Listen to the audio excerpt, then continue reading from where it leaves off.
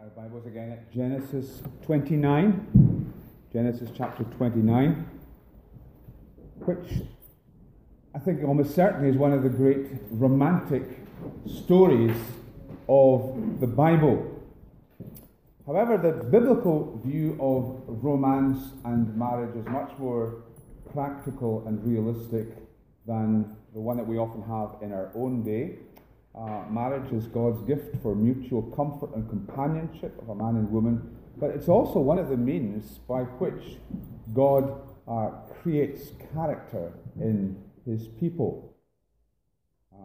Ruth Graham, the late Ruth Graham, late wife of Billy Graham the evangelist, once said, "A good marriage is the union of two forgivers."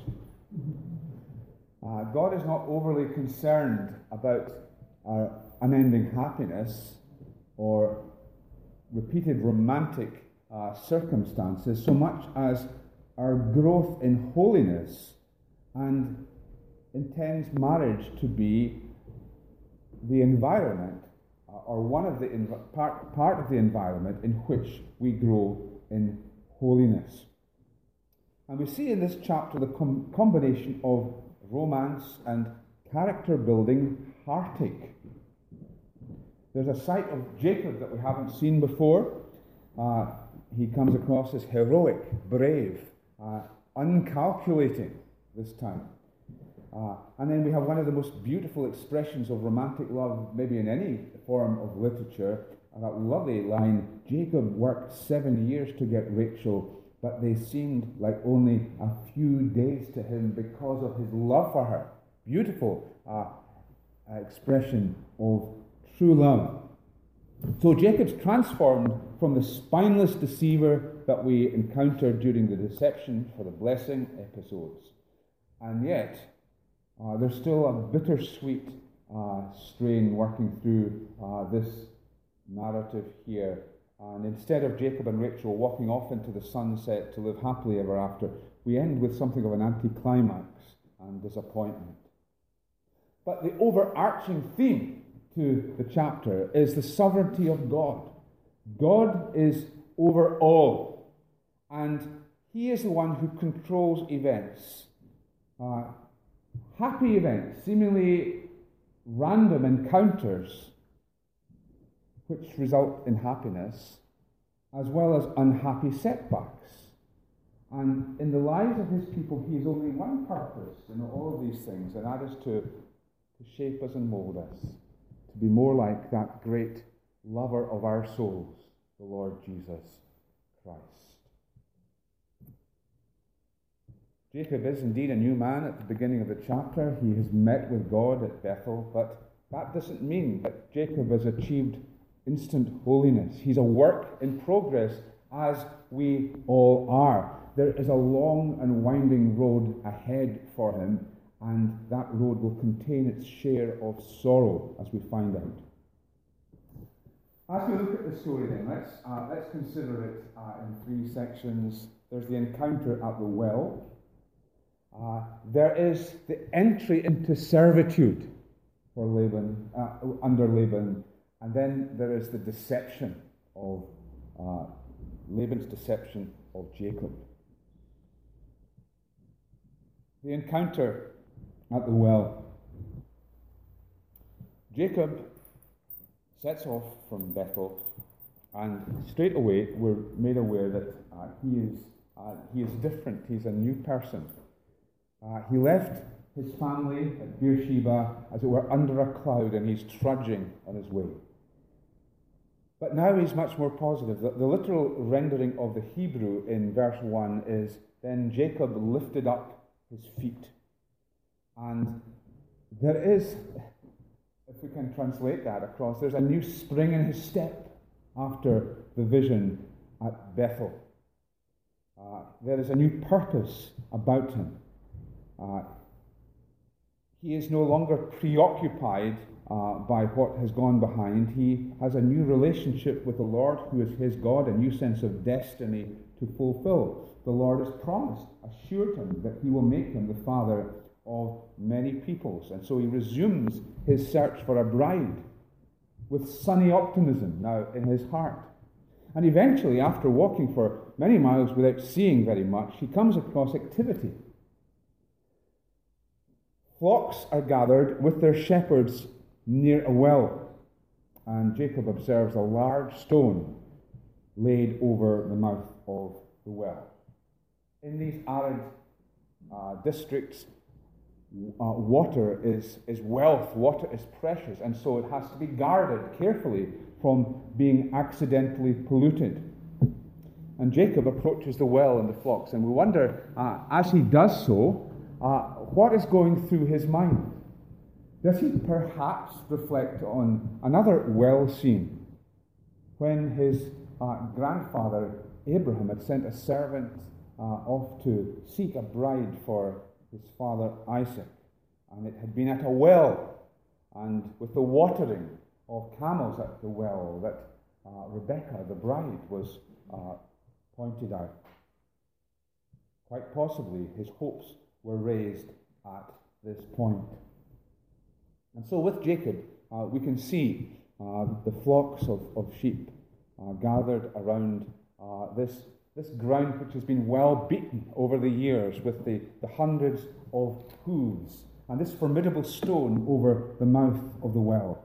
And Jacob walks up to the group of shepherds, probably hired hands and not the actual owners of the sheep. And quizzing them, he discovers that they're from Haran, the place to which he's headed. And what's more, they know Laban.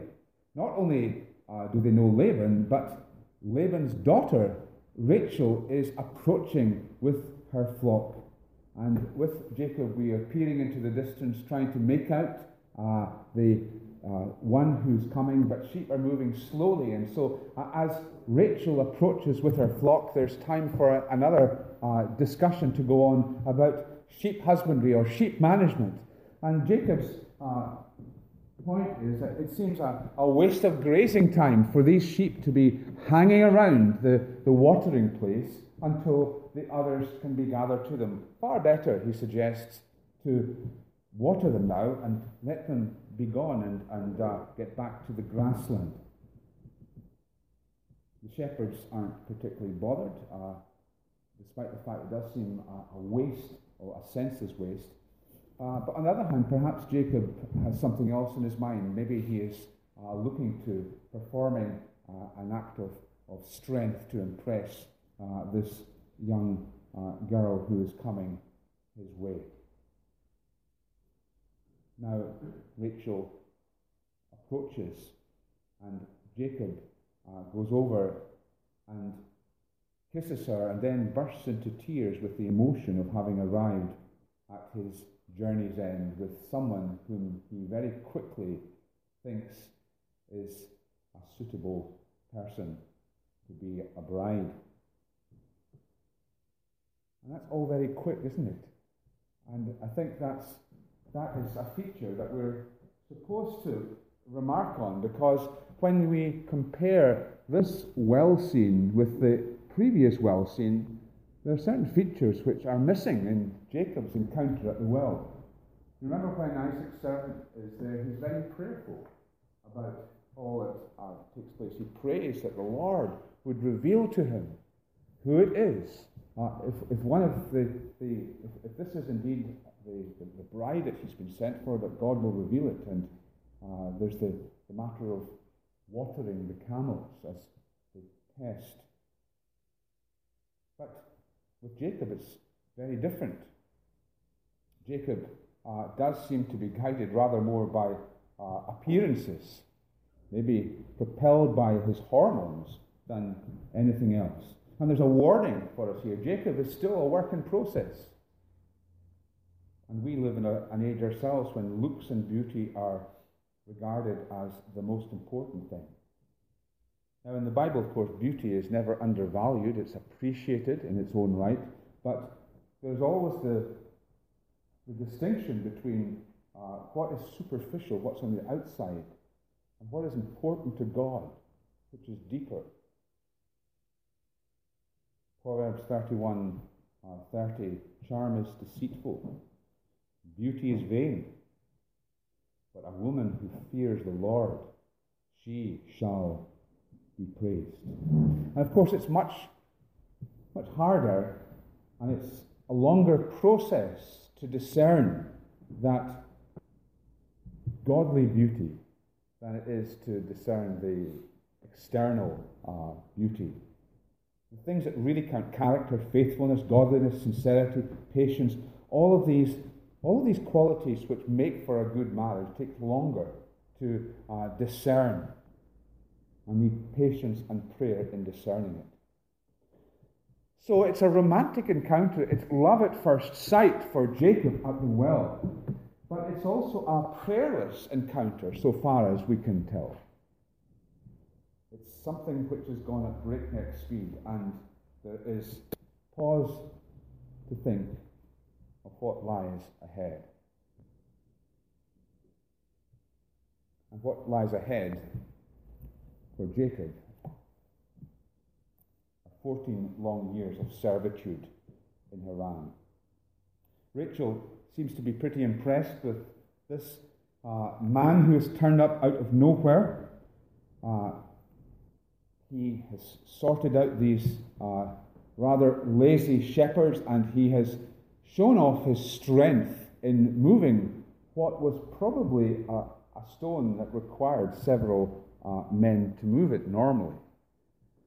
So which rather challenges our picture of Jacob. I think sometimes when we are contrasting Jacob and Esau, we think of Jacob as rather a pale-faced wimp of a guy, a mummy's boy, but not so. He is robust in his own way, and here's there's an act of strength which certainly seems to impress Rachel.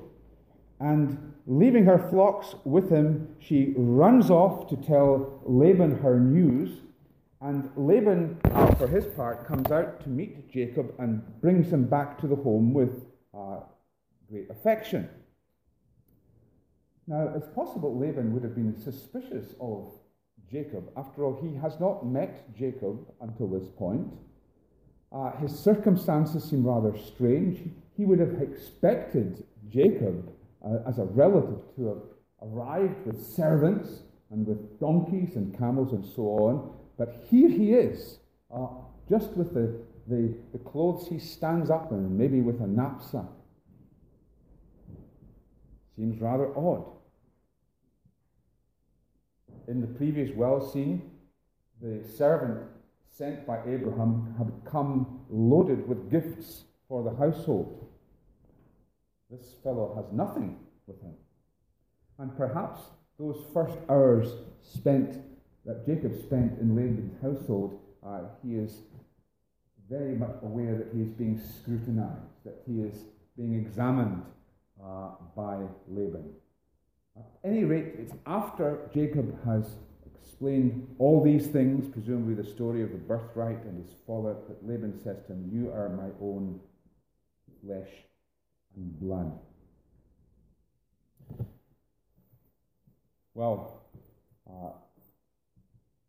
the few days that Jacob might have stayed there turn into a whole month, and Jacob makes himself useful during the time, no doubt. He's glad to be of help around the place because it gives him time to be with this girl who has captured his heart, Rachel.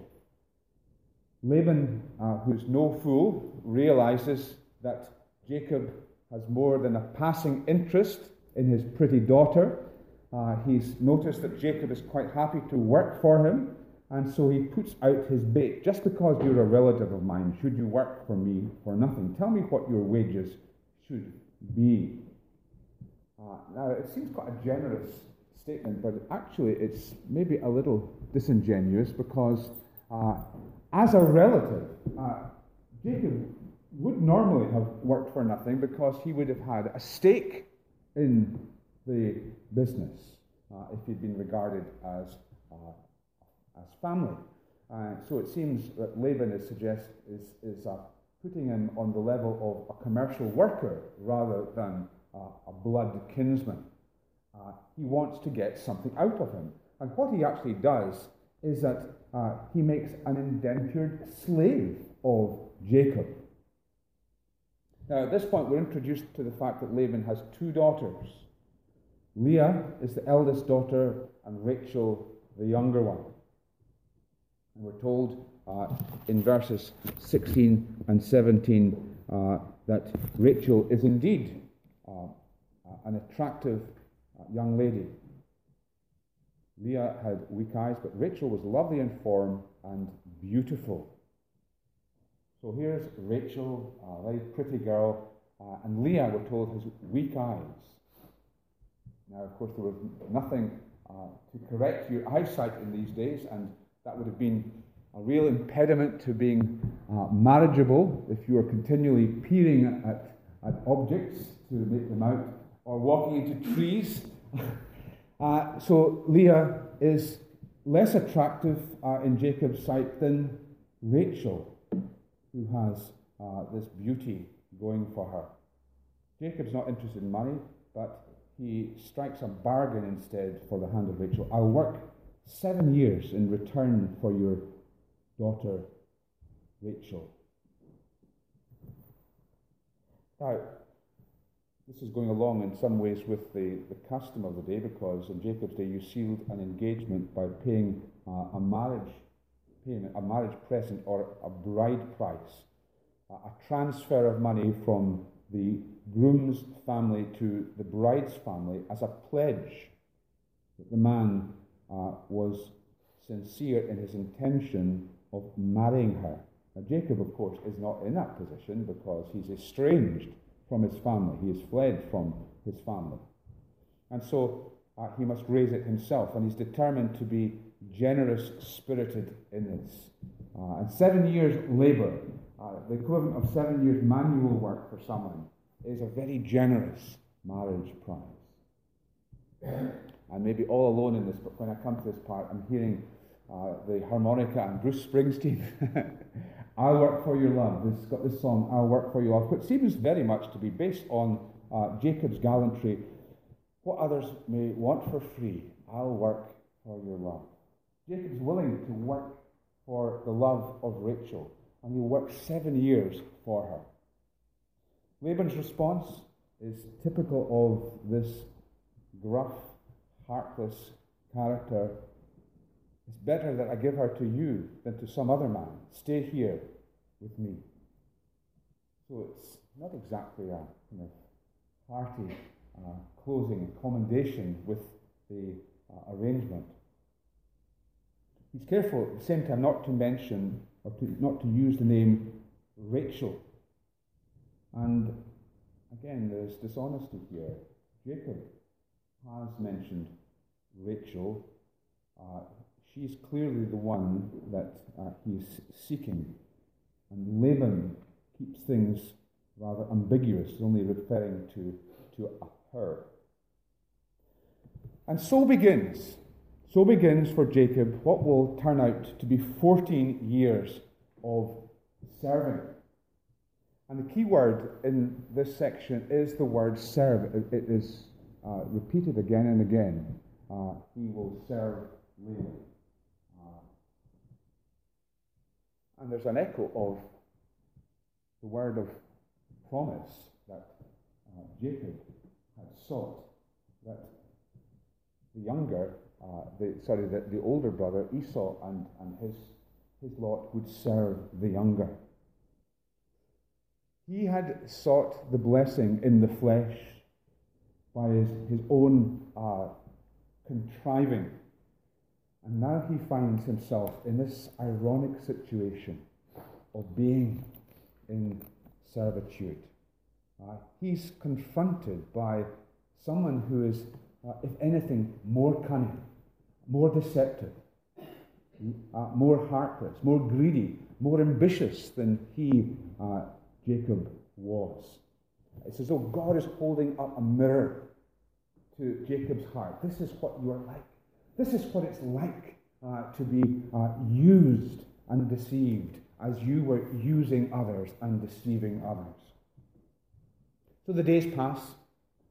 Jacob is out in the range herding sheep. He develops a tan. He's stronger by the day. Days are filled with packing up tents and setting them up again, watering livestock, early mornings at lambing, keeping watch for wild animals, felling trees, cutting firewood, and all the time looking forward to spending time with Rachel.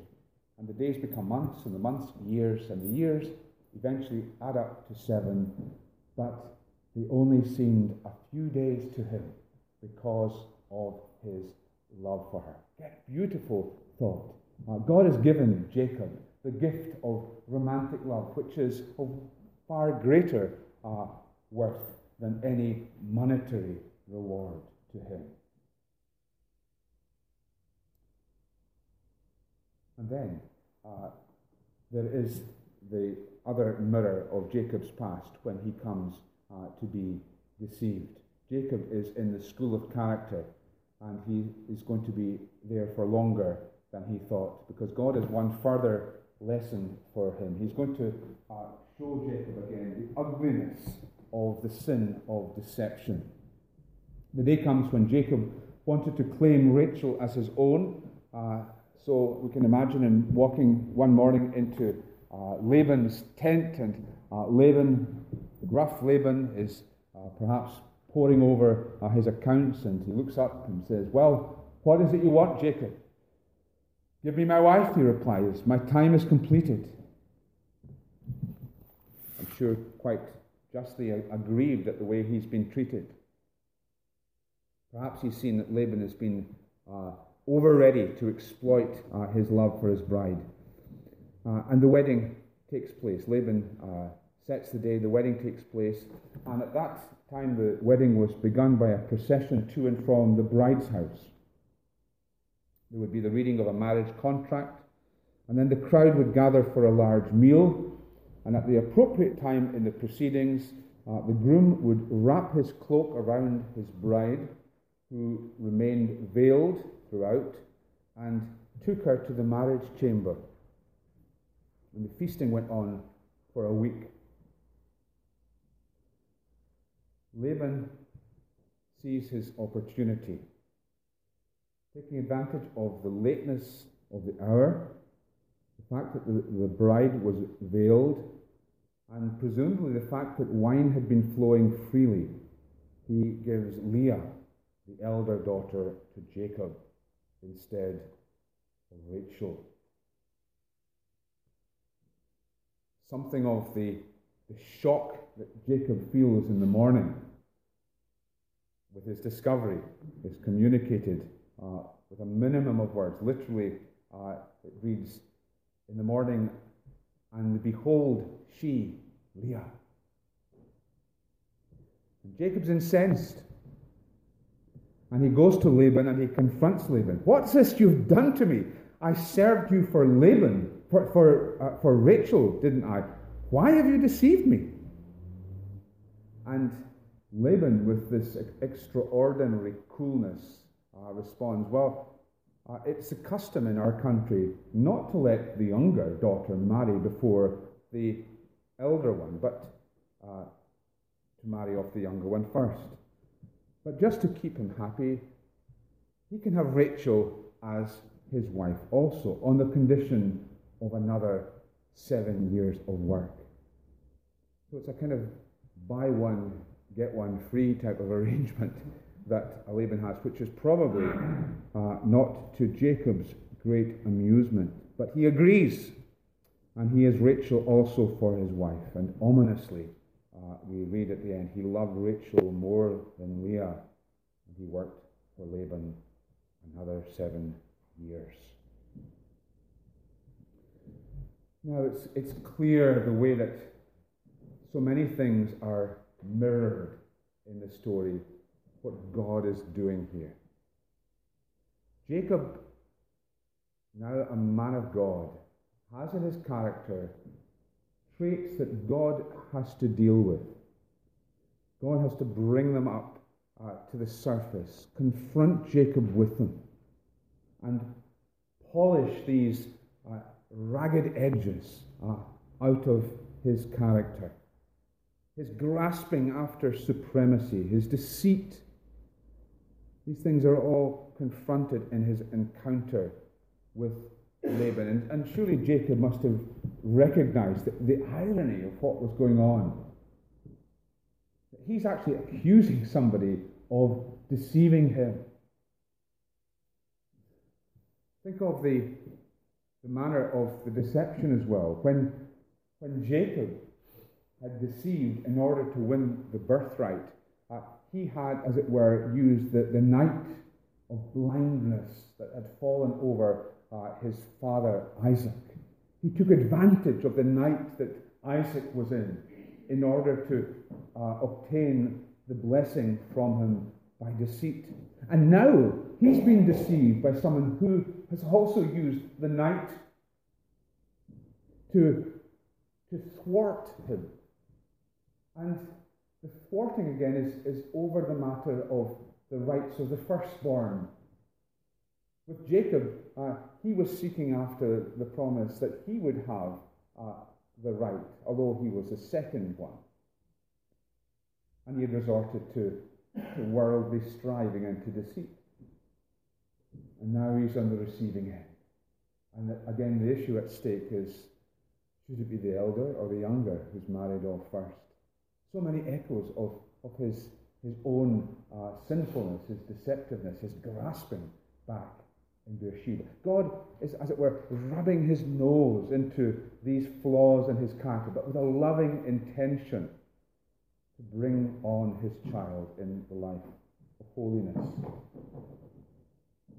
So, it's a story, as we reflect on it, which is beautiful in two senses. It's beautiful in its portrayal of romantic love. We see Jacob in the best light as someone who will happily labor for the woman that he loves, offering 7 years and going on to give 14 that he might have Rachel as his own. True love makes light of the difficulties that there are in every relationship. But it's also beautiful in the way that it realistically portrays the trials that often enter our relationships. The trials that God allows us to go through in order that he might sanctify us through them.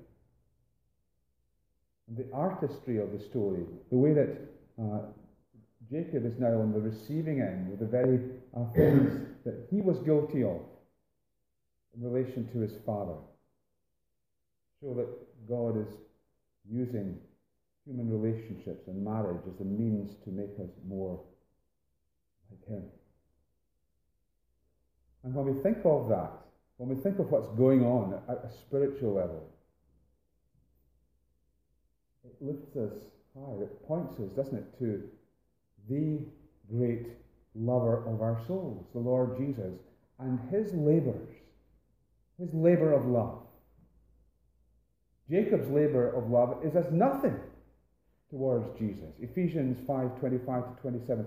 Christ loved the church and gave himself up for her to make her holy, cleansing her by the washing with water through the word, and to present her to himself as a radiant church, without stain or wrinkle or any other blemish, but holy and blameless. So Jesus comes into the world in search of a bride. You are that bride. I am that bride. The church is that bride for which he came. And he offers up a bride price. He offers up his life, his precious lifeblood, to win us for himself. And now, having bought us, having won us, he is renewing us through his word. How does that work? Well, he is working the fruit of the Spirit into our lives. Love, joy, peace, patience, kindness, goodness, faithfulness, gentleness, and self-control being worked into our lives, and often by hardship, often by the difficulties that we encounter in our relationships. There's times in our lives when we see all too clearly that there is a God who is ordering events so that we might see ourselves mirrored in our situation, that he's teaching a lesson. And for the Christian, it's a great comfort to know that the God who sends hardship our way, who puts thorns in our bed, as the Puritans said, is a loving Heavenly Father who has purposes of love. Now that, of course, requires humility on our part. Learning from God's fatherly discipline requires humility to acknowledge the failures in our own lives that God is pointing to. Jacob would have needed that humility to see what God was teaching him through these experiences. And we need that also. When we're thrown into difficult situations, when we're thrown into a workplace where we have colleagues who are difficult to get on with who are cunning and conniving and who undermine us and who exploit us and who deceive us. When we're with malicious, arrogant, contentious or gossiping people, then sometimes before we complain, we have to ask ourselves, is God holding a mirror up to my own life? Am I guilty of some of the very things I protest against in those around me? It may be that these very people, those hardships, are the means that God is using to make us more like him.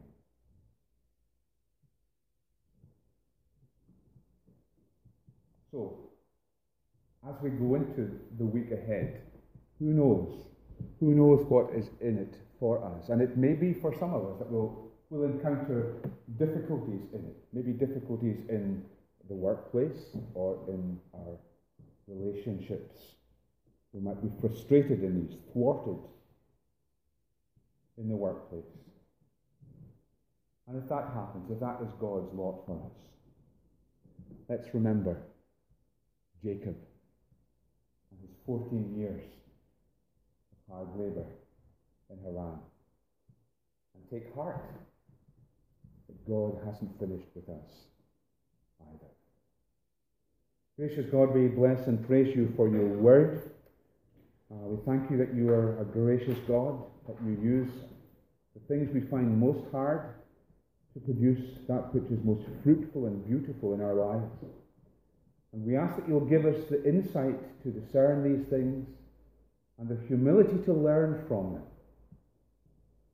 And Lord, whatever it is that you have in store for us in these coming days, grant that we will be people who recognize that we are clay in the hands of a potter who is most wise and whose purposes are loving and good. In Jesus' name.